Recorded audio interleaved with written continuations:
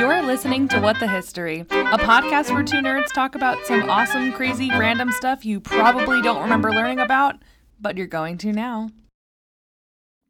Hey nerds, welcome back to another episode of What the History. This is Casey and Sarah, and we are really excited, to talk about another really awful thing that's happened in history. Instead of in real time. Yeah, because, you know, there are horrible things happening pretty much all the time, but this one's like a really, really old, horrible thing. Yeah. So today, Sarah is going to be walking us through the disaster at Pompeii, and I didn't really know what we were going to call it until I just said that. I kept saying Pompeii, but I was like, well, it's the eruption of Mount Vesuvius is like the actual event, but I feel like people know Pompeii. Yeah. So I figured like disaster at Pompeii, or yeah, I like it. We might even change that. Yeah, but then it's like, is it like Chernobyl? No. The destruction of Pompeii? Pompeii go boom. That's what we're gonna do. That's what it's called. That's gonna be the official title of this episode. Yep. So Sarah's gonna walk us through what happened that day, which was like a really crazy set of everything that can go wrong does go wrong once again. And I have some fun and weird and disgusting facts, and we're just gonna get right into it. So Sarah, take it away. So I'm actually going to start briefly with the history of Mount Vesuvius, because it goes back a little farther than what we know of Pompeii. Okay. So Mount Vesuvius began forming over 25,000 years ago. And I was like, I have literally no conception of what that means. So I Googled what was 25,000 years ago.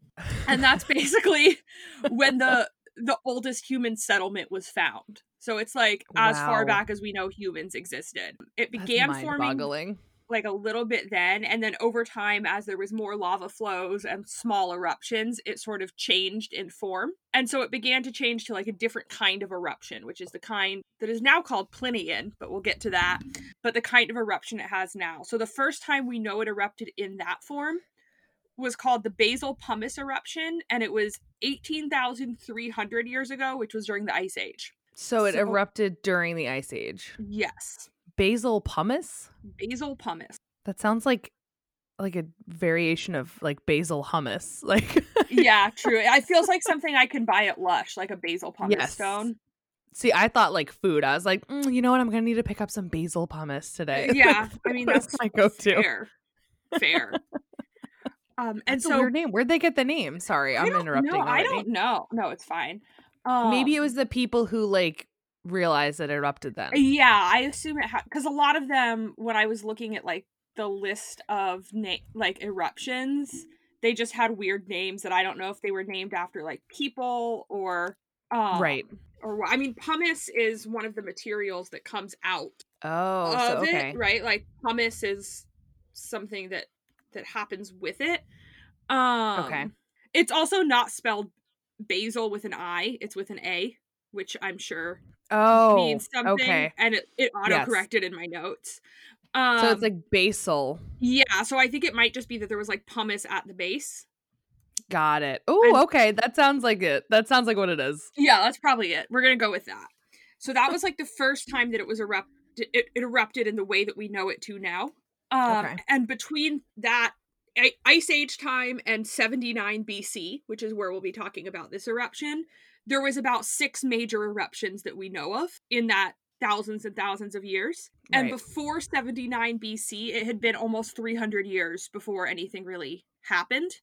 And so there's records of that time. There's like drawings and notes that talk about it being very covered in vines and almost like hidden because it hadn't erupted in so long that it was just kind of sitting there. And that's actually something I read too. I think I had that as like one of my fun facts, which was like they didn't know it was a volcano. They just were like, it's a beautiful large mountain. Right. And so when we get into Pompeii, so the early eruptions of Mount Vesuvius changed the landscape around them, right? It's basically forming Earth. And so one of the early eruptions created a plateau, and that plateau is basically where Pompeii was built. Okay. And so it's built on this like formation from Mount Vesuvius. So they're already tied together. And then Pompeii was an ancient city built on that plateau. It's near what is now known as like Naples in Italy, in that area. But it wasn't that then. The name Pompeii, so they believe it comes from an Oscan, which seems to be like a people of central Italy. A word for 5. And so they don't really know what it refers to. That it may be that it was made up of 5 hamlets initially, so like kind of 5 little areas made up Pompeii.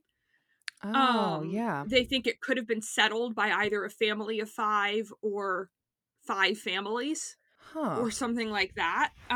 So no one really knows why it's called Pompeii, but it has something to do with this word 5. Okay, that's cool. Yeah. And so the first known settlements were in the 8th century BC, so like 800 BC. And it was founded by those people of central Italy, the Oscans or Oscans. And they did found 5 initial villages. And in the next 100 years or so, Greeks began settling nearby and kind of using the area as a safe port. So we'll talk about it was a port town. And so they start getting Greek people settling nearby. And by the 6th century BC, the settlements merged into one large community, and they were all surrounded by like a city wall.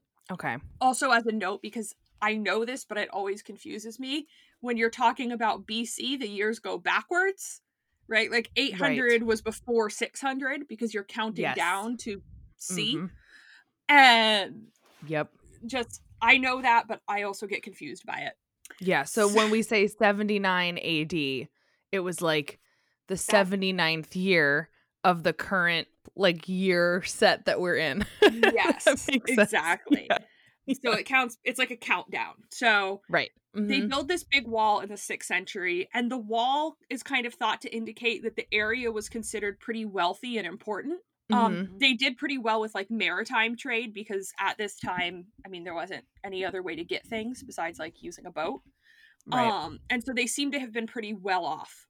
And then in the 500 BCs, a group called the Etruscans, they settled, and they were technically like in charge of this area. They had something called the Etruscan League of Cities. So basically like a little mini union of cities, including Pompeii, but Pompeii was pretty independent. So they got a lot of autonomy to kind of do their thing. And under the Etruscans, the wall got strengthened, so it got kind of built up as protection, and everybody was doing great.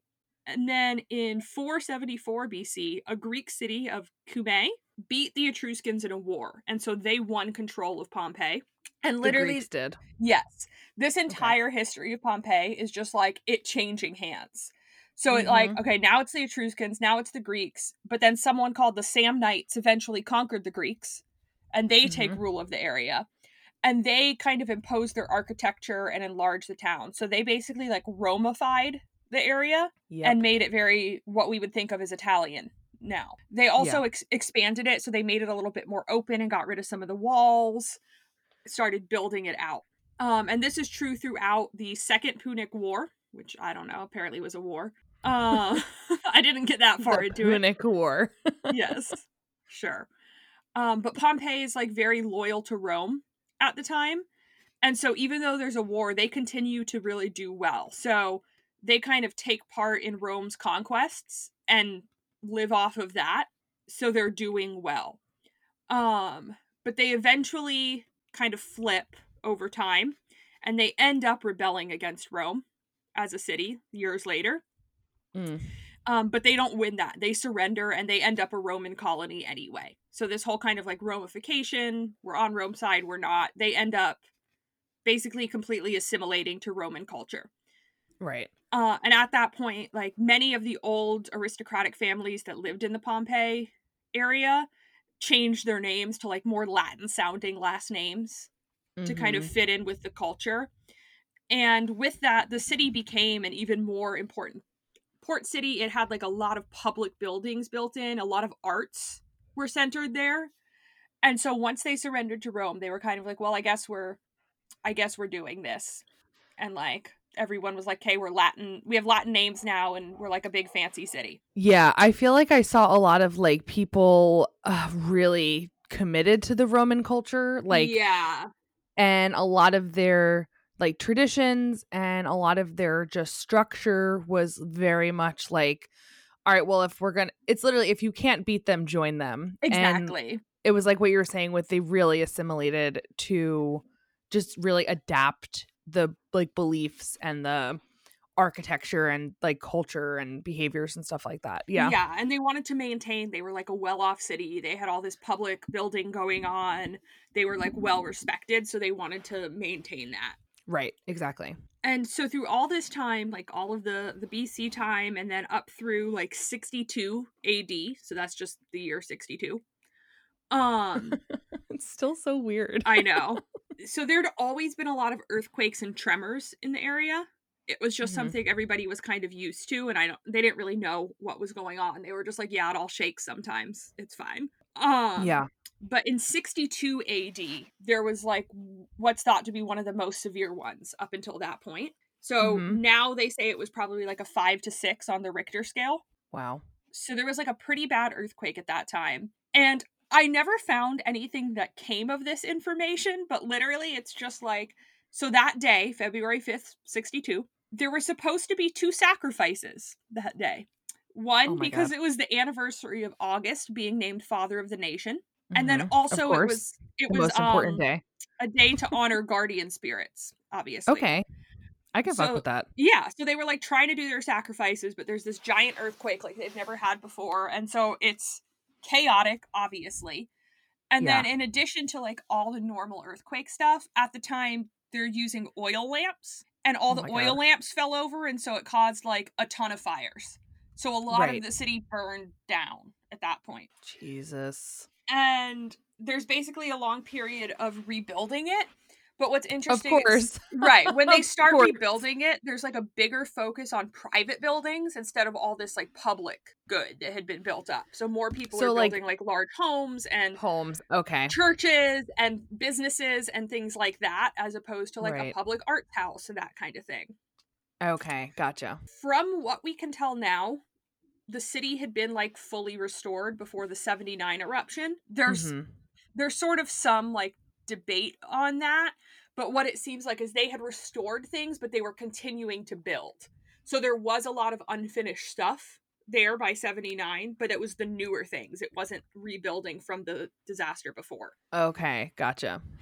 And I'm getting a lot of like Bob's Burgers vibes. Do you watch that show? I have a little bit, yes. So like every time they try to reopen, like something else happens to the store and it just has to shut down again. That's basically what's happening. Someone else gets in charge, or there's another earthquake. Right. But they do start building like modern things. So they build their first central bath and use a lot more modern architecture. Okay. And so even though there's this terrible disaster, the city is still doing really well. It's like it's living its best life. Like Nero and his wife show up.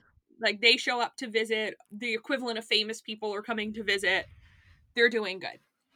Yeah. So, this was actually a big vacation spot for a lot of Roman senators I saw. Yes. Like they had homes in this general region, which I thought was pretty cool. It is, yeah. And so by the time we get to 79 AD, the population of Pompeii is about 20,000 people. Okay. And that year, there was a series of small earthquakes that started becoming kind of more frequent over time. But again, this was something they were used to. It was just kind of like, oh yeah, it shakes a little bit. And they were kind of scared because that one had been really big, but that was the worst thing they had seen, right? And they had gotten through that. That has to be so terrifying because like at least today we have like science to be like, well, at least we know what's happening. Like we're on a tectonic plate and like fault lines and shit like that. I'm not going to explain further because those are the only vocab words I understand. It seems kind of freeing that they're just like, I don't know, God's mad at us. I totally agree with you though. Like I could see how it's like, well, it's just something that happens. You know what I mean? There was an earthquake in New Jersey a few weeks ago. Really? Yeah, I have a community Facebook group, which is like so stupid. It's such like white people bullshit. So we have this like neighborhood like Facebook group, and it's actually super helpful because like if people are getting rid of stuff or they're like, hey, we're looking for a landscaper or whatever, I don't know. Yeah, it's like Nextdoor but Facebook. Exactly. And everyone's super friendly, and they're actually like a beautiful community. Like I couldn't imagine living anywhere else. This place is great. But Yeah. I like woke up and I'm up super early because of school now, and I was like checking Facebook because that's what I do to wake myself up because impending doom is going to be like immediate. Yep. And somebody was like, "Anybody feel that earthquake this morning?" And I was like, "What earthquake?" Like it was apparently at like 2 a.m. and other people felt it too. But like, I mean, I was passed out. Like I didn't feel, and like the world could have ended and I would have woken up and been like Rip Van Winkle, like, "Oh Yeah. shit, what the fuck happened here?" But like, yeah, apparently other people near where my mom lives felt it. And it was like, I want to say it was like a 2 or a 3 on the scale, but like still in New Jersey, like what the hell is Right. this? I It mean, was I've crazy. definitely, because I grew up in South Florida, and I've definitely slept through multiple hurricanes where I just woke up and Yeah. it was like, oh, did the hurricane pass? Okay. Oh, good. Okay. Yeah, Let's cool. get today started. Yeah, it's fine. So once we get to the eruption of Mount Vesuvius, so it happened in 79 AD, but we actually don't know the exact date that it happened. There's Mhm. like a bunch of debate about this. So Yeah, I originally, saw that too. like for a long time, it was believed to be in August. But then there's some letters from nearby people that show dates like November 23rd, and then Right. some that say like October 17th. Oh, And damn. honestly, how did these people know what day it was? Like they Well, I probably literally like was thinking when you said earlier it was like February 2nd, I was like, yeah. what does that even mean? Right, like how do you know? I only know if How I check couldn't my you figure phone. that out? Yes. It's astounding how other like civilizations lived. Yeah. Or how But it like scientists or archaeologists can like be like, well, let's take a look and like date it back to like an right. almanac of like, oh, it rained on this day, so it must have been here. Like Right. It's like it's how do you absurd. know it was 79 and not 78? What's the Right. difference? Yeah. Yeah. Uh Literally. I know. yeah. But it does, most of the evidence now does seem to suggest the November October dates were more Okay. accurate. So things like people were wearing heavier clothes than they would have in the summer. Okay. And this was interesting. The produce was more seasonal. So like the produce that they saw that was like frozen in time Oh. were things that you would have grown in October, November. Like, oh my Um god. So it was like pumpkin spice yes. season. And the things that were more summery were like there was very little of it or it wasn't good anymore, that type of Right. thing. Like nobody wears like white after Labor Day, so they're like, well, it Yeah. must have been. And well, then sort of the linchpin on it is they found coins that had been minted in September of that year. So it couldn't have been Okay. before September. Ooh, I like that. Okay, okay. Yeah. So we still don't know the exact date, but the August one seems unlikely. So it was probably October to November. Cool. Okay. I like October. October's Yeah. my favorite month. Fair. So So it was October. I stand October. It's fine. That's fine. December is my favorite, but October's good You too. heard it. You heard it here first, folks. It officially happened in October of 79 AD. Yeah, we have decided. Tell your friends. Two not even close to being professional archaeologists. We just historians. decided. It's just because it's a better month. It's more convenient. Yeah. It's like spooky month. That's a good time for an eruption. That's what I mean. Yeah, and like these people's deaths were horrifying. So like what a great time to make it October. Perfect. Happy Halloween, everybody. Yep. But that day, whatever day it was, October 17th, it started out basically like any other day. So all the markets were open. They were having like the equivalent of like town hall gatherings, and there was shows going on, all the normal stuff. And so the eruption starts that day, but it was actually basically a 2-day event. So there was like an 18-hour period of what they called pumice rain. And so that's basically like little tiny stones falling. So like very thin stones falling from the sky. And during that time, it seems like a lot of people fled. And we'll talk about kind of like how many bodies they found versus the population. Yeah. But there don't seem to have been the full amount of people there. So they think some people started fleeing. And some people did seem to return once the pumice rain stopped. That they were kind of like, oh, it's okay, and started to come back. But not everybody did. I saw it was a lot of elite that they were like, some shit's about to go down. We can afford to get out of here. Exactly. Yeah. But some people were like, okay, it's fine now, and went back. And there's sort of what is compared to like the eye of the storm, right? So there's kind of this downtime between that pumice rain. It stops. But then at some point a few hours later, pyroclastic flows begin. And that's basically the flow of lava. And so it brings like high speed, dense, hot ash clouds. So just these, yes, like, I have my first fun fact. Okay, I'm excited. Okay, so this is basically one of the grossest things I've ever read, and I like love gross shit. So basically, same. You're gonna talk in a second, I know, about like the toxic gases and chunks of like ash that choke people. Yeah, which is like also a terrible way to die. However, in 2018, I have something even more horrifying. Yeah, that was not long ago. Yeah, no. So in 2018, researchers from Naples basically argued that there was an entire segment of victims who didn't meet their end in the ash or in the gases. It's actually everything that you were just describing. They got caught in the heat of that lava. So it wasn't just about like lava hitting their bodies and burning. It was actually worse. So they found 103 skeleton samples from a group of victims that apparently must have been taking shelter from the eruption in waterfront chambers in Herculaneum, which was the nearby town that got hit first. And apparently that obviously did absolutely nothing to help them because the folks were, quote, suddenly engulfed by the abrupt collapse of the rapidly advancing pyroclastic surge.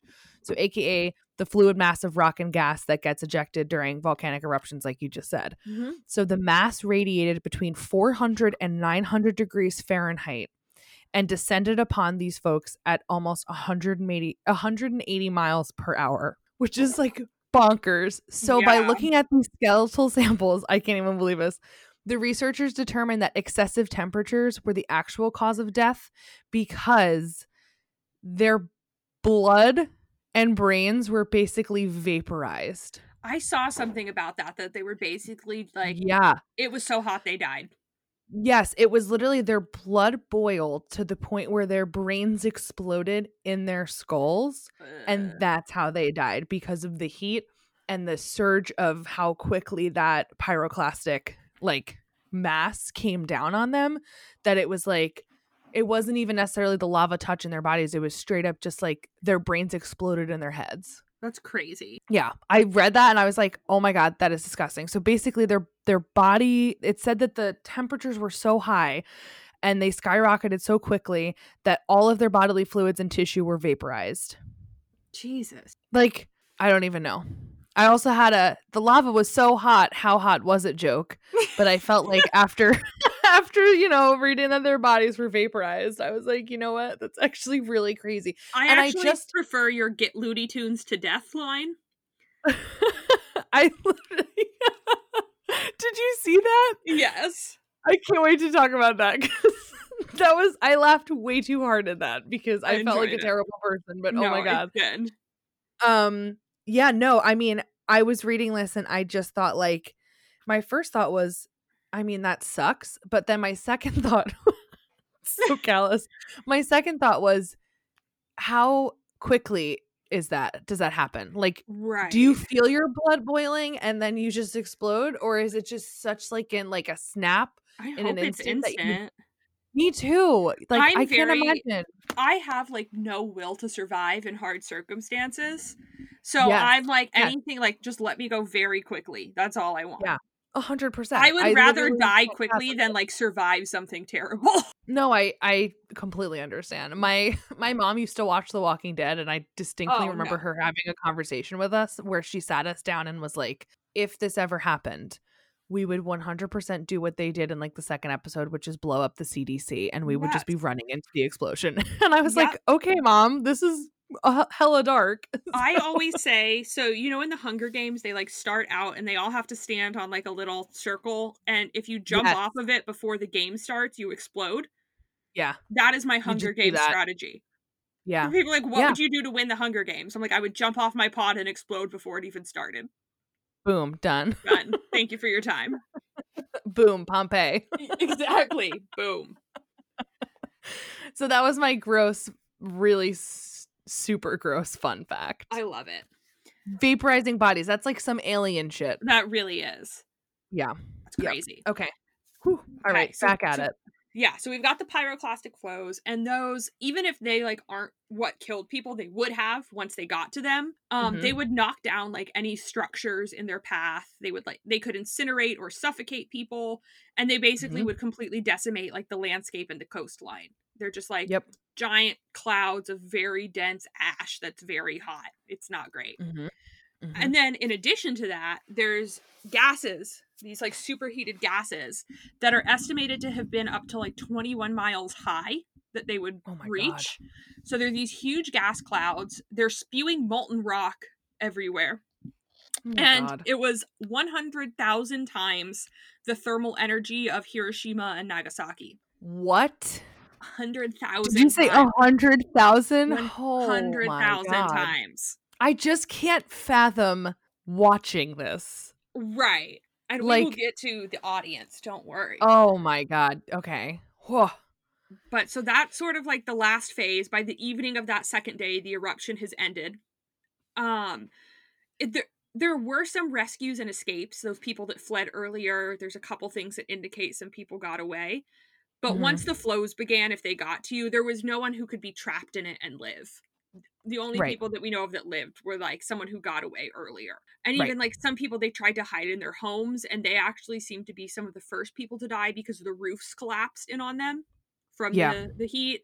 So really no one was left alive that was at the scene of this. And that includes like the nearby Herculaneum. Like you said, they're also completely fucked. Which, did you know about Herculaneum before this? No. I didn't either. No, and I like this shit. Yeah. But I had no, and I've been to Pompeii, and I do not remember them talking about Herculaneum. Yeah. Which is also a cool ass name. Sounds like a superhero, or like something that you inject into your veins to become a superhero. It sounds like vibranium, like a made up element for a superhero movie. It sounds like this is what they injected Captain America with. They're like, they've given him Herculaneum, and he's like now super ripped. Yes. Exactly. Now he's a Greek god. Yeah. So they're also basically like just as fucked. Yeah. And everything, they're closer to it. Yeah. Yeah. No one was okay after this. And everything was covered in up to 12 layers of tephra, which is like the material left over after an eruption that kind of looks like rock. Like there's just a ton of it. It was as bad as something could be. Like most of the things we talk about. Exactly. Let's look at the absolute worst case scenario. Yes. And so that's sort of the end of what happens there, but I want to talk about the Plinys. And mostly I was interested in this because there's a podcast I listen to called Sawbones, and they do medical history. So it's like a doctor and her husband, and they go through like all the weird shit we used to do. Yeah. And a lot of what they talk about comes from Pliny the Elder, because he wrote a book called like Natural History. And it's just the most wild shit, right? It's like, if you have cancer, eat a bumblebee. Like, it's that type of like insane. Oh my God. Makes no sense stuff. And so, like... Is this like that meme that's like... Yes. You've got ghosts in your blood, do cocaine about it? That one? Yes, it's exactly that. Like, that is Pliny the Elder as I knew him. Like, only thing I ever knew about him was that he wrote this book called Natural History that was wild. Like, almost nothing in it is real, and this podcast, like, makes fun of him all the time. So I was like, what the hell does Pliny the Elder have to do with this? And it's called Sawbones. Okay. Sawbones, yes. Cool. A marital tour of misguided medicine. But but so Pliny the Elder is alive at this time, as well as his nephew Pliny the Younger, which is my favorite because I assumed Pliny the Elder meant he was like an elder, like a church elder, right? Like it was a title, but I think it was just their way of saying senior and junior. Like he was Pliny the like Elder. Old Pliny. Yeah, Pliny the Elder and Pliny the Younger. I like that. I think we should start doing that more. Yeah, if I have a son, I'll name him Eric the Younger. Yeah, do it, and then Eric the Elder. And he won't have any issues growing up. Yeah, it'll be fine. He'll be totally normal.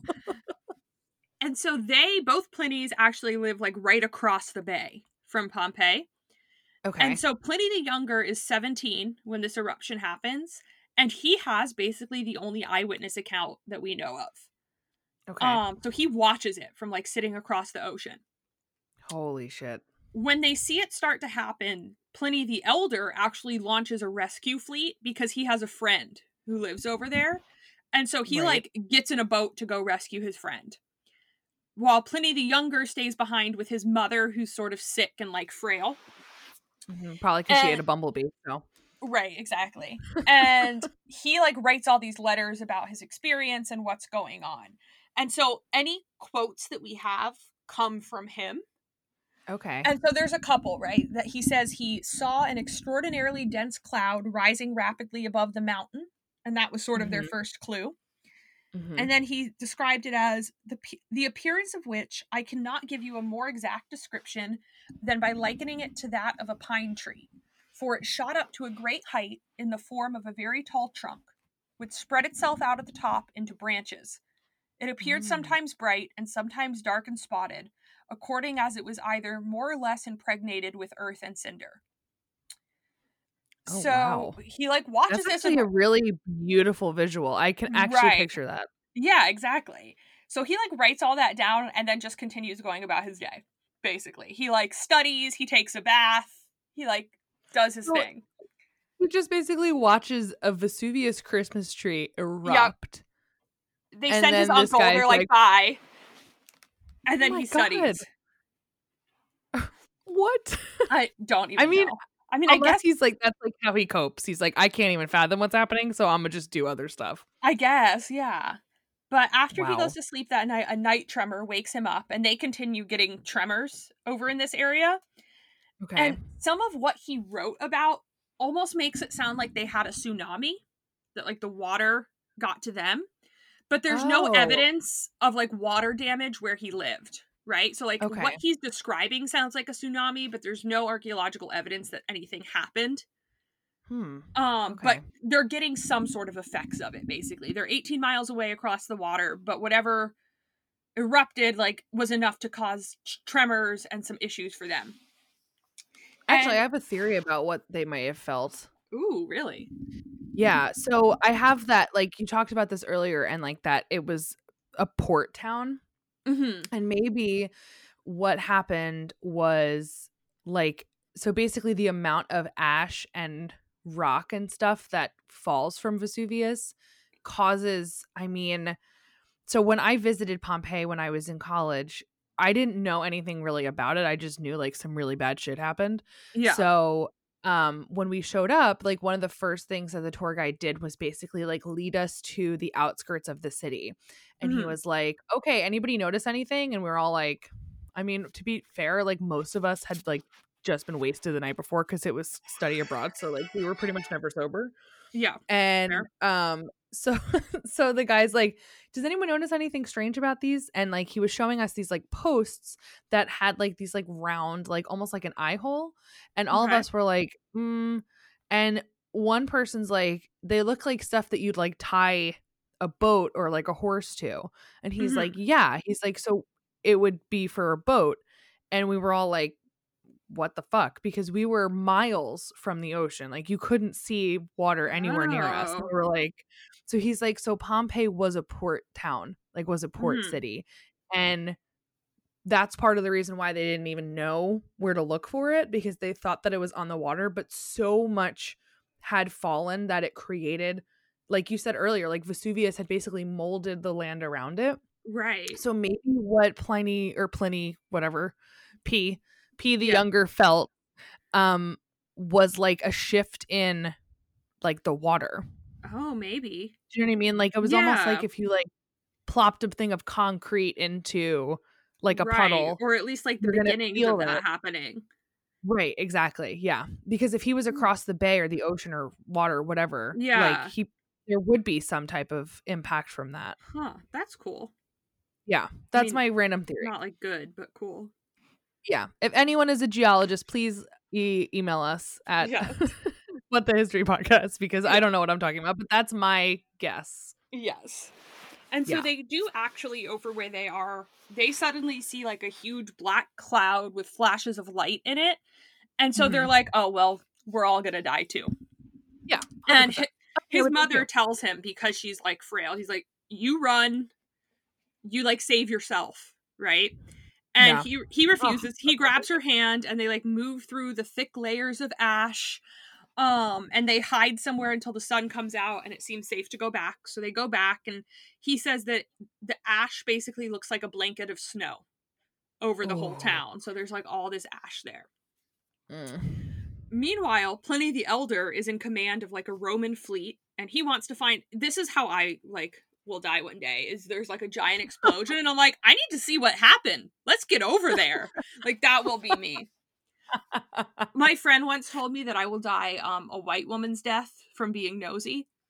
Oh my God, that's incredible. Yeah, because I'm very, yeah, I'm like, was that a gunshot? Should we go see? Should we go ask? Like, no, we should not. Yeah. That's the opposite of what we should do. Exactly. But in his defense, his friend was there and had like sent some sort of code asking for help, and so he like immediately was like, well, we're gonna go help get my friend out. Was it a smoke signal? It doesn't say. Well, sorry. No, I just got it. I hate it. Was he like? I can't even finish this sentence. Like, I can't. Oh my God, I'm so sorry. No. Everyone just turn this off. They're like, we're done. Bye. So, I mean, I would say that the whole thing was one giant fucking help us smoke signal. Right. It was God's smoke signal. Yeah. Basically. I gotta know. Oh, wait, you're probably gonna get to it. I don't want to spoil it. I just want to know if Pliny the Elder survived. We'll get there. Okay. Oh. So they're traveling across the water, and like shit is already bad immediately. But he said fortune favors the brave while they're going across. Like he's ready to go. And so they get there to Pompeii, but they can't leave for whatever reason. The like conditions of the water are such that they can't actually get out of Pompeii. So that's not a great rescue mission. And then I like this image. They took to the fields with pillows tied over their heads. What? Like to hide from the ash, I guess they took pillows that they had on the boat and like used those as like a shield.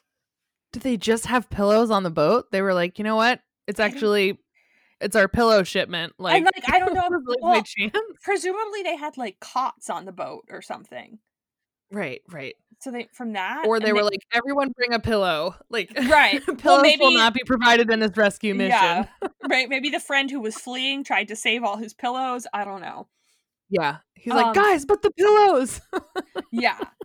And so they like run there, and then they run to the beach, and it's the same problem. They can't leave. They're trapped here. Yeah. And then it sounds like, and I was trying to interpret this, it sounds like Pliny the Elder's friends basically like all abandoned him, and they were like, we're getting the fuck out of here. And he was like, no, we're gonna figure it out. And how'd they get out? It just says they left by land. I don't so they know. Walked? Yeah, I couldn't find like specific, a lot of it's kind of conjecture of like what they can piece together. So like they abandoned him. I don't think most of them lived. Is what it sounds like. You know what? That's what you get for being a deserter, assholes. Exactly. However, Pliny the Elder then also dies. No! And it's not 100% known why. So like a lot of things say he collapsed and died because of like the air and the ash and all that. And like Pliny the Younger said he had weak lungs, right? But like nobody else was having trouble. They all ran away from him. There's a theory that he had a slave that was traveling with him kill him to prevent the pain of incineration. But if that's true, like the slave wasn't found anywhere. And so we don't know how that would have happened.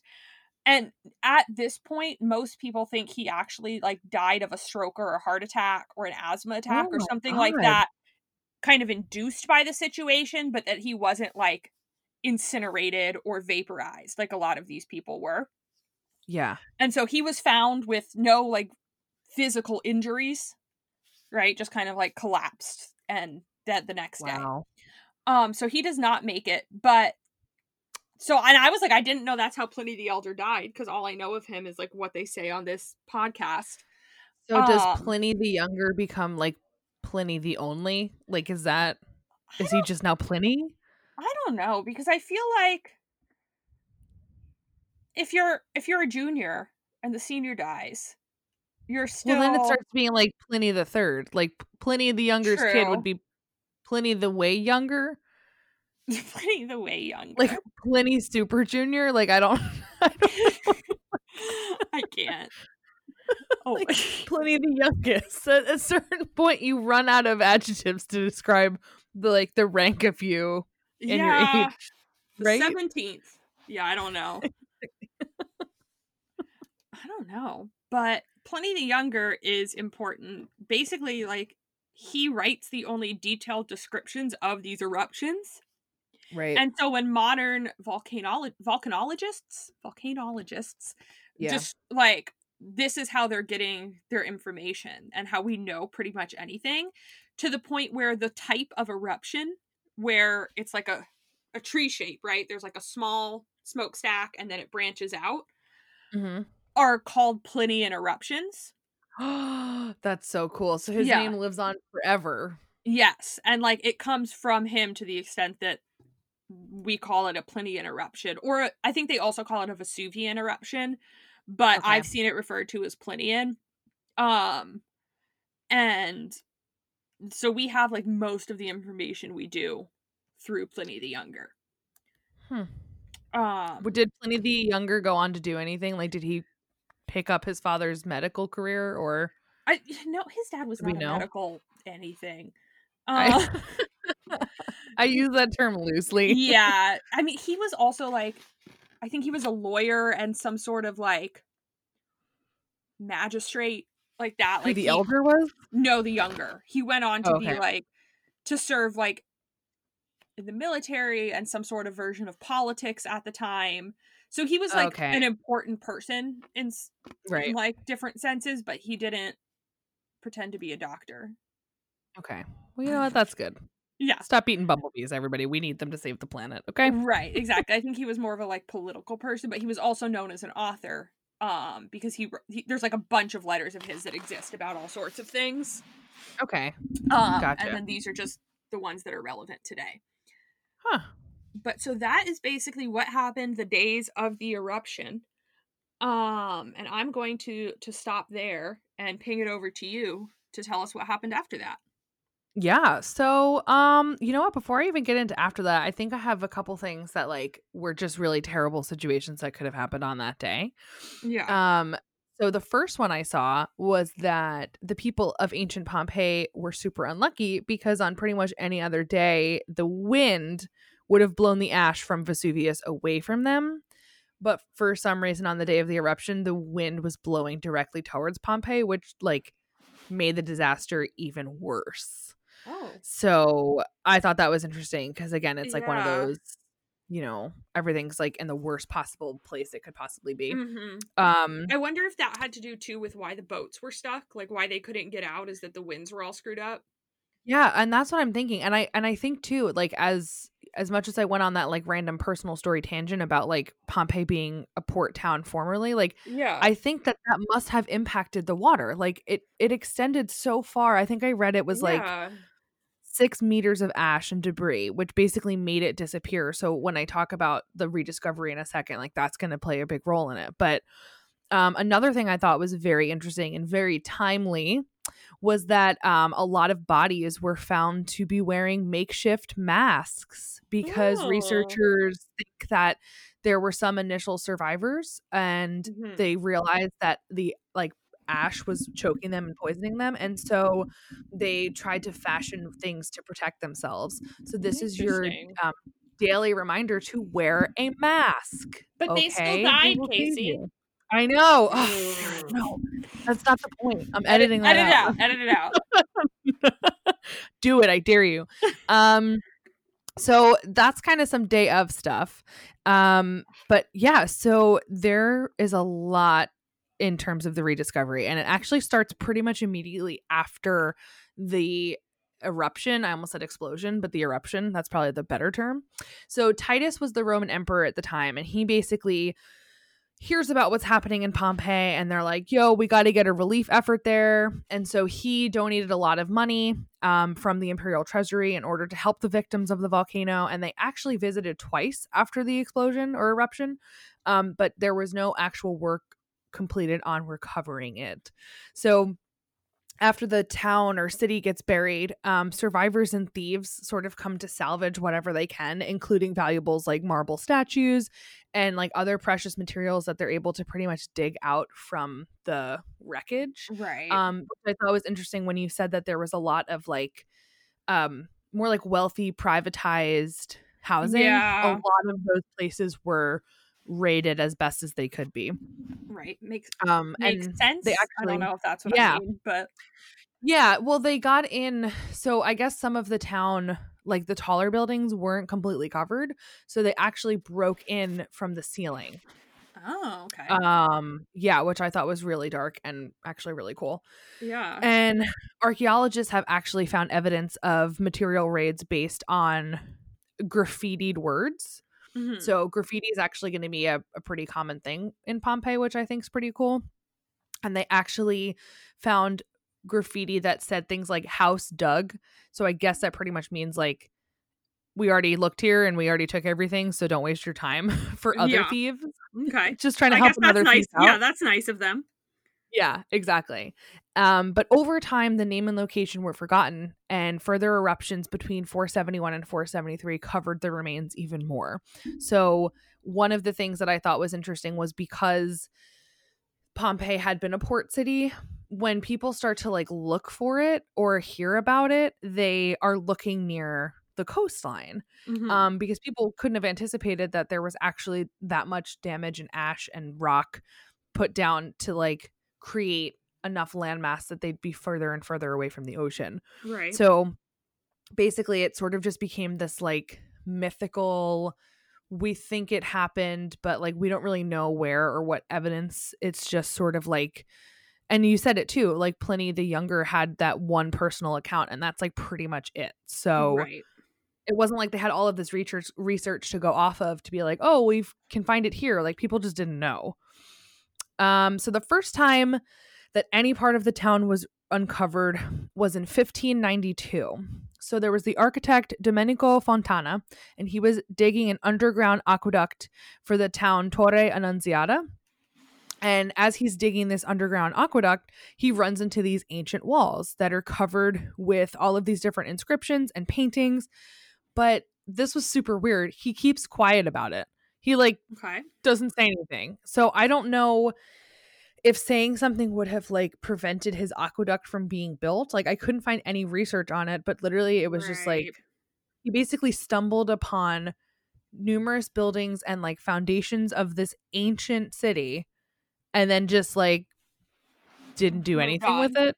Yeah. He was like, yeah, forget it. Like, so I don't know. I thought that was kind of weird, but also he probably was just like, this is so much paperwork. I don't want to deal with it. You know what I mean? Like that, yeah. A lot of red tape I got to get through now. So I'm just going to pretend like I didn't see this ancient town that's been gone for hundreds of years. This is probably me like not knowing anything, but I'm just like, like they didn't know. They probably were just like, I don't know. All these places have writing on the wall. I don't know what Pompeii or Mount Vesuvius is like. Which is totally fair. And I honestly think too, this was the time of the Renaissance. And like, I think it was just a little bit more about like, what can you leave your mark on? And like to him, aqueducts was the hill he wanted to die on. And I kind of feel bad because I really feel like if he had just, you know, taken a chance, like he would have been the guy that like really discovered Pompeii. But so then it's not really stumbled upon for almost another 106 years later. So in 1698, they found an inscription mentioning the Decurio Pompeius, or the town councilor of Pompeii. And I can't figure out if that inscription was like found on something like a stone or what had been like an artifact that had been uncovered. But basically they just assumed it as like Pompey the Great, who was a Roman general and statesman, and his name was Pompey, but it was Pompey. Okay. So they see this Pompey, like they see this thing called town councilor, and they just assume that it's referring to the senator and general Pompey. Right. So they basically like don't really do anything with that either. And then 5 years before that, a guy named Giuseppe Macrini had excavated some walls and wrote that the town of Pompeii lay beneath it, but like again didn't really do too much with it. So yeah. So what's interesting is Herculaneum is actually what's rediscovered first. So in 1738, workers were building and digging for the foundation for the home of, oh my God, I'm so excited about this, the King of Naples, who was Charles of Bourbon. And I automatically was like, Bourbon to Sicily's ? Exclamation point. So I didn't do any further research. I probably should have, but no, it's fine. It's more fun this way. yes. So Charles de Bourbon was basically really interested in these discoveries because, like, to him, it was like, oh, here's the greatness of Naples. And, like, look at this. We have this, like, really pure and ancient history. So, like, he basically wants to continue the exploration and excavation of this because it's going to like bring his location like all this like fame. Okay. So on August 20th, 1763, an inscription is found as they're excavating which read Re Publicae Pompeiorum, and that basically translates to like the official public town of Pompeii, essentially. Okay, so like a town sign. Yes. And so the ruins were like basically they were identified as being Pompeii. Okay. So it wasn't just like, oh, Pompey the Great, the random statesman and Roman general. It was literally it was a place. Yes, exactly. So the first scientific excavations begin pretty quickly after that. And they were directed by Karl Weber, who died in 1764, at like pretty much immediately after he begins this like excavation.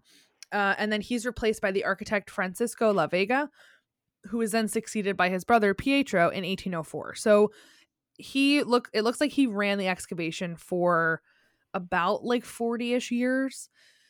And then his brother took over and continued what Pietro was doing. I'm sorry, what Francisco was doing about, like I said, 40, 50 years later.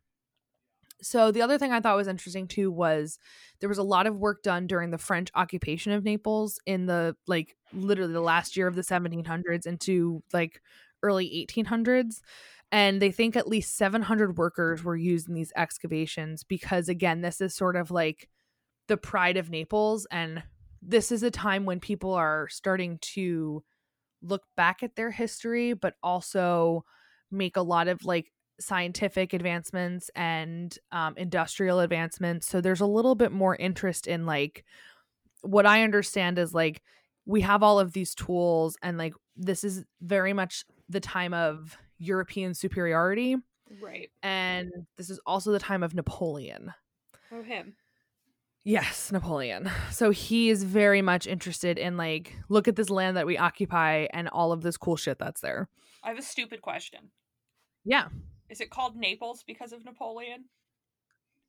I don't think so. I don't think so. I think it was called Naples before that. Okay. Yeah, because whenever I teach about the Renaissance, it's the Kingdom of Naples or Napoli, and I don't think it has anything to do with Napoleon. So it just happens to sound similar. Exactly. Yeah. Well, I thought the same thing. And again, one of the things I probably could have done more research on and just chose not to. But yeah, I think it was already called Naples. Okay. But also Napoleon was like major douche and like he was all about like his name. So I feel like it definitely makes sense that he would even be more connected to this specifically. Yeah. This does say in early 1806, Napoleon conquered the Kingdom of Naples. Maybe he just wanted it because it sounded like it should be his. Oh, 100%. I have no doubt in my mind. Yeah, he was probably just like, Naples, that's for me. Mm-hmm, mm-hmm. Like this is like Hitler going after Stalingrad because he just wanted to like stick it to Stalin because it had his name on it. Like that level of douchery. Right. Mm-hmm. Exactly. So under the French occupation and the excavation, the northern and southern areas of where they were excavating, they kind of like met in the middle. And so some of the western parts of the town and the Via della Abbondanza were also exposed. So that was like I think it was the main street in Pompeii, which obviously it wasn't called Via della Abbondanza when it was Pompeii, but that's what it was named by the Italians. This is the first time that archaeologists have a basic idea on the size and scope of the town. Nice. So From there, there's a lack of funding, and this is when shit doesn't go great for Napoleon for a while, and so it kind of gets put on hold. And so they actually don't make as much progress in terms of scope, but they actually make some major discoveries, including finding the houses of the faun, Menandro, the tragic poet, and the surgeon. So all of these were basically like one of the oldest and most, like, all of these are basically the oldest and most famous houses in Pompeii, Mm-hmm. and essentially, like, they're named for what was essentially found there. So Okay. like the house of the surgeon, for example, they were like a lot of surgical tools found there. The tragic poet was supposedly a writer based on like the artistic findings that were there. That's cool. So yeah, and I'm 99% positive some of these houses you can visit. Again, I can't remember which ones visited specifically. Yeah. Uh, but the discoveries were major, even though they weren't necessarily huge in scope. They were big because like this gave a really huge insight into what life was like in ancient Rome and Pompeii. Okay. So, in 1863, Giuseppe Fiorelli takes charge of the excavations, and he makes even greater progress when he figures out a way to recreate the forms of the disaster's victims. So, this is what Pompeii is like mostly known for. So, earlier on in the excavations, the ash layer that contained human remains had been discovered. But Fiorelli realized that there were spaces left by the decomposed bodies, and therefore he created this technique of injecting plaster into these spaces. So, Oh. from what I understand, in some of these cases, the bodies were perfectly preserved on by the ash. In other cases, it was actually like the ash had surrounded their bodies, but then the bodies inside had decomposed. Right. And so what they did is they injected plaster into that space and filled up the cast to basically, so basically the cast is like hollow, and then they Yeah. solidified it with plaster That's because it cool. was, yeah, so they wanted to make it I guess what had happened was like they had probably opened up some of these and were like there's nothing left here. And I mean, again, I don't know how well human like remains could be preserved. I don't know Right. I those don't facts, know. especially with like ash, like how Right. much was really like saved. And it's also been covered for literally hundreds, if not thousands of years. So what's interesting is this process that he creates is still used today, but they actually use a clear resin because it's more durable and it doesn't destroy if there are bones Okay. inside, That which makes allows sense. archaeologists to like do more analysis. Yes, Yeah. So it's exactly. just like less destructive. Yes, exactly. Fiorelli also introduced different documentation, and he divided the town into the current 9 regions or areas, and they're called insulae or blocks. So the entrances of the different houses are numbered, so that way um they give tours, but also it was like a way that they could just document the things that they were finding. Right. Like the person in house 12 or whatever. And it was an easier system to use for people who succeeded him. So like he basically was like, here's the system that we're going to be using to number everything, and when people continue to investigate this further, they'll know how to categorize things and Yeah. um, work on exposing what would be the entire western area of the town. So, in a more modern sense, and I say modern being like 1920s, Right. in 1924, the archaeologist Armadeo Maori was brought into the project, and he extended the excavations to include even older parts of the city, meaning that he dug even further down than 79 AD in order to learn more about the settlement history of the town. So, I always found archaeology to be crazy cool with this kind of stuff because, like, Yeah. I remember there's a church in Florence where I lived for a few months when I was studying abroad, and it was like you could actually go into the basement of the church and see the original church foundation that stood above the cathedral, or that the cathedral stood on. Yeah. That's Um cool. yeah, so there are ways to actually like show what older settlements existed. And actually I think it's interesting when you said that there was like a fire before that, which Yeah. makes me think that's probably part of what he discovered, was that there was destruction Mm. and then rebuilding of that. Yeah, probably. Yeah. So the 1950s were one of the last times that there was any like major or grand scale excavations. But the problem was that a lot of it was poorly documented and not well preserved, which apparently was going to be an issue for a lot of today's archaeologists because they're trying to fix the damage that was caused. Right. Something I thought was really interesting and kind of sad was there was another eruption of Mount Vesuvius, I think in 1944, which had an impact on some of the areas of Pompeii. In addition to that, Pompeii was partially destroyed in some cases by the Italian and the American armies during World War II. So when the Allies land in Italy, where they land after they take Sicily, where they land actually destroyed some of the archaeological remains of Pompeii, which I thought was like kind of shitty. Yeah. I mean, I guess like they were busy, but yeah, right. They weren't like, oh, you know what? We can't actually blow up here.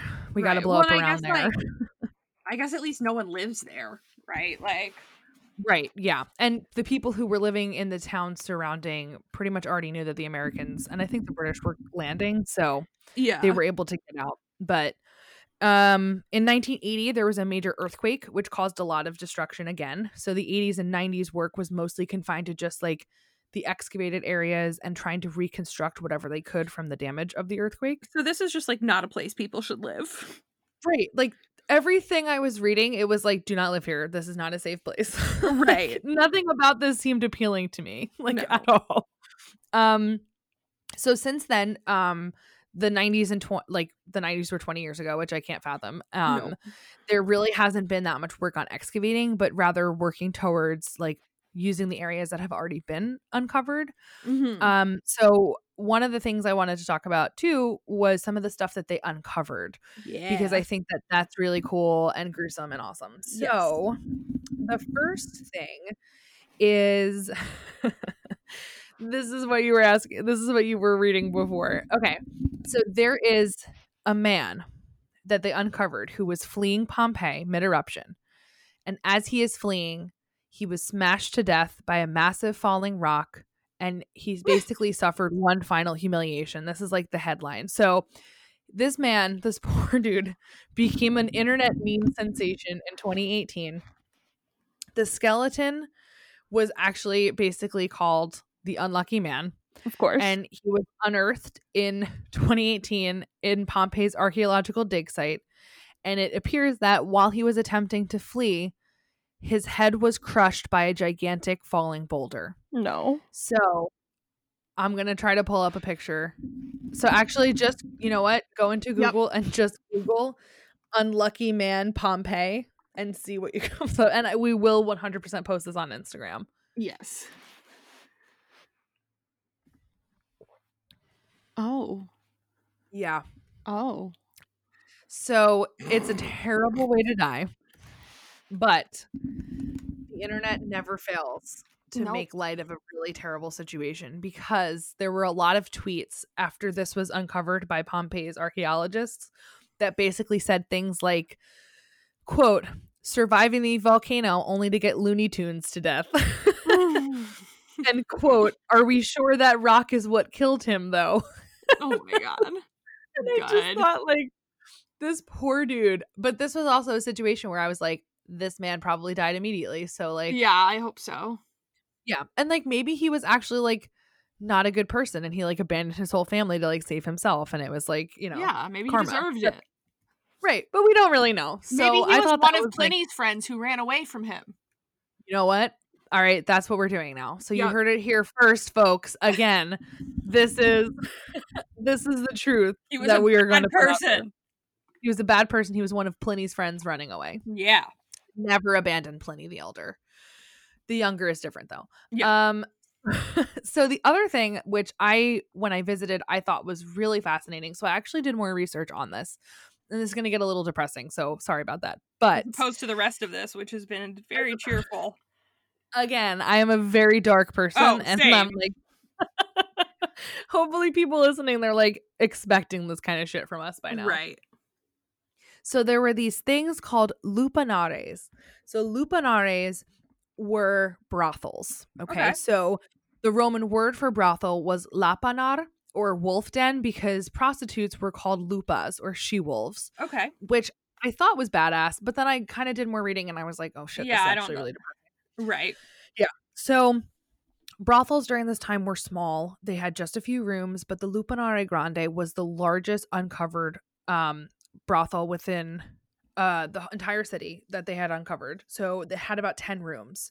So all of the Lupanares were pretty much plainly furnished. If you had like a concubine or a prostitute, you would typically would have her visit your house, and then she might even have like her own kind of room and chambers. Okay. So the women who worked in these establishments were not necessarily supposed to be like treated well. Okay.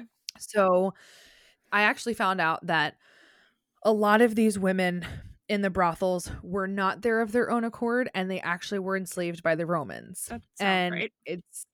So it's clear that in some of the cases, the women that the Romans conquered were basically like put into this home, and like they were given a narrow bed to quote unquote conduct their business. And so I actually saw the Lupanare Grande when I was there. Okay. And one of the interesting things was the artwork that was in the Lupanare was like extremely erotic. I read too that they found like in general just a bunch of erotic artwork in Pompeii. Yes. They were like, these were horny little fuckers. Yeah, exactly. And it's funny actually because an original estimate for the amount of brothels in Pompeii was like 35, which is a crazy huge fucking number. Yeah, for 20,000 people. The only reason they called it that was because they were like excavating this shit in the 17 and 1800s when like everybody was like a prude. And so like any place that included an erotic picture or anything was called a brothel. Oh. So even if you had like, I don't know, a bunch of like stone dildos like in your home, right, it was like considered to be a brothel. Yeah, but like the little special back room of the Blockbuster was a brothel. Right, exactly. So basically, the Pompeii like, Blockbuster. It was the Pompeii Blockbuster also did not turn out too great. Also a complete disaster. So there's actually somewhere between 10 and 20 brothels within the city. But the Lupanare Grande is most well known because of how well preserved the art is. Interesting. And so there's a couple theories, but for the most part, you can kind of just figure out the gist of it when you visit. So you would find erotic art like on the walls, obviously to like get people like interested in business, but also the artwork would hang above different rooms, and the rooms and the pictures would essentially be kind of like and this is the article's words, not mine, a quote unquote menu of sorts, because not all of the people who came into the building were of the same background or spoke the same language, because it was a port city. So you had a lot of people who were like just merchants there for the night, and then they were going to get back on the ship. So you pointed. Also had, yes, exactly. And like, you didn't have to speak the same language. You're like, that's what I want. And then that's the room that you would go to for that. In addition to that, smart. it was also, it is actually pretty smart. And it was the same thing too with people who were less experienced, and people, I mean men, because women weren't allowed to go into these establishments unless they were forced to work there. Women aren't experienced, they're slutty. That's different. Right. Exactly. Yeah. So these pictures acted as like a guide for less experienced young men who maybe came in and they were like, I don't really know what to do, but that looks good. And then they'd be like, okay, like come on back here. So the other thing I thought was interesting too, that's kind of related to this, was the amount of dirty graffiti that was posted all along like the different walls, not just of the Lupanares, but also just of the city. So it's super graphic, lol. And it includes things like specific services and prices. It also includes like the client's appraisal of some women, and also like what their abilities are, or like if they have no abilities, and it's like, don't waste your money on, good, it's like Yelp. I don't know, it's like Yelp, yes, exactly, but graffiti and for enslaved women as prostitutes, basically. Yes. So well, that's less funny than I went to make a note for a Google idea, and I was gonna write Yelp for hookers, and then you made it sound real bad, so I erased it. Oh no, I'm sorry. Yelp for sex slaves is funny. It's satisfying. Definitely not. I'm sorry, I just like totally crushed that. No, I mean, that you're really good too. you're right and valid. I was literally writing it down when you said enslaved women, and I was like, backspace. Like, delete. Never mind. Yeah, no. So I mean, you could probably put something like this though. Like some of the graffiti was like instructions. So like the one that they found and uncovered translated to quote thrust slowly, which I thought was interesting. I mean, and then there's others. So there was one that said Euplea was here with 2,000 beautiful men.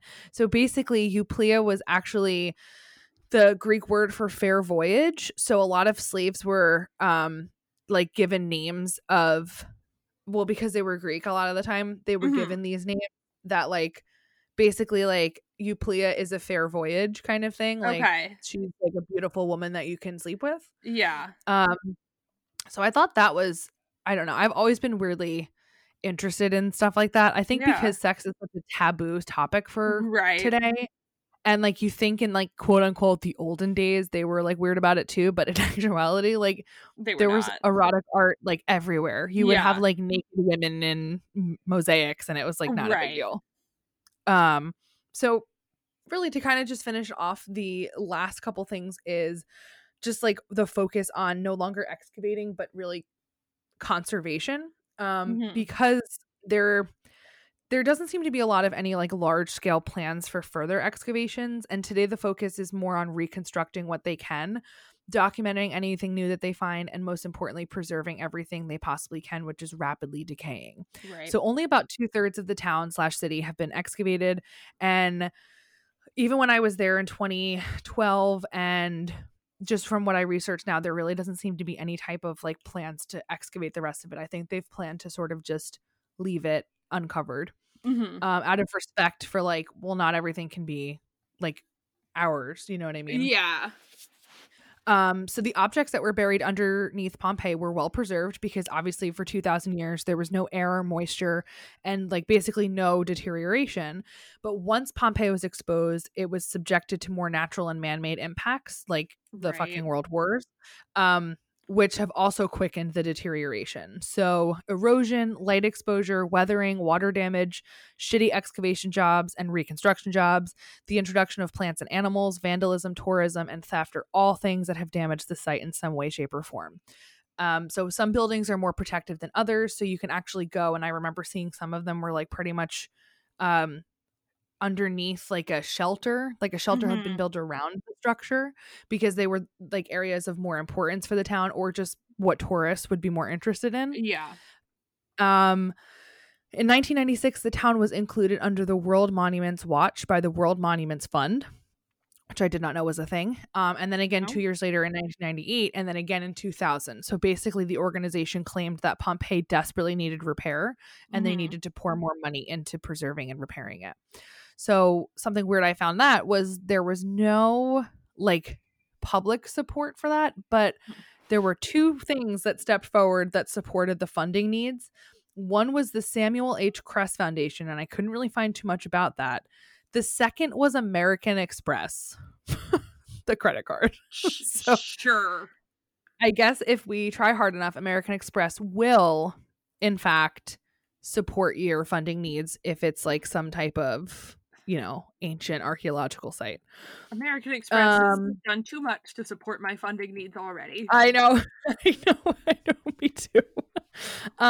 There's also the Great Pompeii Project, which is a combination of the Italian government and the European Union, which basically put in an effort to further protect the area by pouring money in and by making any violations of destroying those areas more I guess like punishable. Yeah. And some of the things that they also focused on were creating better drainage throughout the entire city because the poor drainage was causing a lot of destruction and like pooling, especially during the rain. So that's what that project was trying to resolve. And anything that I saw for today was basically like the funding is still directed into conservation. And, you know, I think it's really great that we have the ability to visit sites like these. But I also think it's really important that we remember that humans cause a stupid amount of damage to pretty much everything that we touch. So it's important to like, you know, find ways that if you're going to visit Pompeii, like, and you want to complain about the expensive ticket, well, you're causing a lot of damage by being there. Yeah. So, you know, it's kind of like the knowledge comes with a price sort of thing. Right. So, and that's Pompeii up until right now. And I don't know what's happened in 2020, but if 2020 is going to continue on its trend, I can't imagine it's going to be a good year for Pompeii. Yes, because I'll note, I didn't go into this at the beginning, but Mount Vesuvius has not erupted since 1944. Mm-hmm. So it seems like, I don't know, it's probably time. It's been 66 years, right? So is that no? It's been 86. 76 years. That's how much math I can do, friends. Yes. 76? Yeah, because plus 6 is 50, so then 56 plus 20 is 76. Oh my god. Okay. Fine. Whatever. And so it between like 79 and 1944 erupted like 36 times. So I feel like we're due. Yeah, for sure. For sure. I mean, there's still 3.5 months left of this year. Right. So like what else could happen, right? Exactly. I mean, I guess again, no one lives there.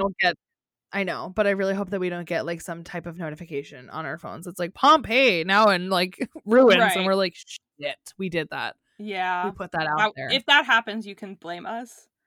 100%. In fact, please direct them to this podcast. Yes. Because that'd be pretty baller. Yeah, honestly. That's a great way to go viral, is we accidentally caused like the second Pompeii. Right. And on that note, folks, that's all we have for you today. That's fine. All right. Well, thanks for listening. Hopefully you learned some explosive new things. Hopefully your brain is erupting with knowledge. No brain's erupting. That's bad. Oh, yeah. Wait, that is bad. I said that earlier on. Yeah, that would be bad. Oops. It's fine. Okay, bye. We're done here. Okay, bye. Before we actually cause another Pompeii. Yeah. All right, bye. Oh. Thank you for listening to What the History podcast. You can find us on Instagram and Twitter at WTHistoryPod. You're also welcome to email us at whatthehistorypodcast@gmail.com with topic suggestions or questions. Please subscribe to the podcast so that upcoming episodes show up in your feed, and we will talk to you soon.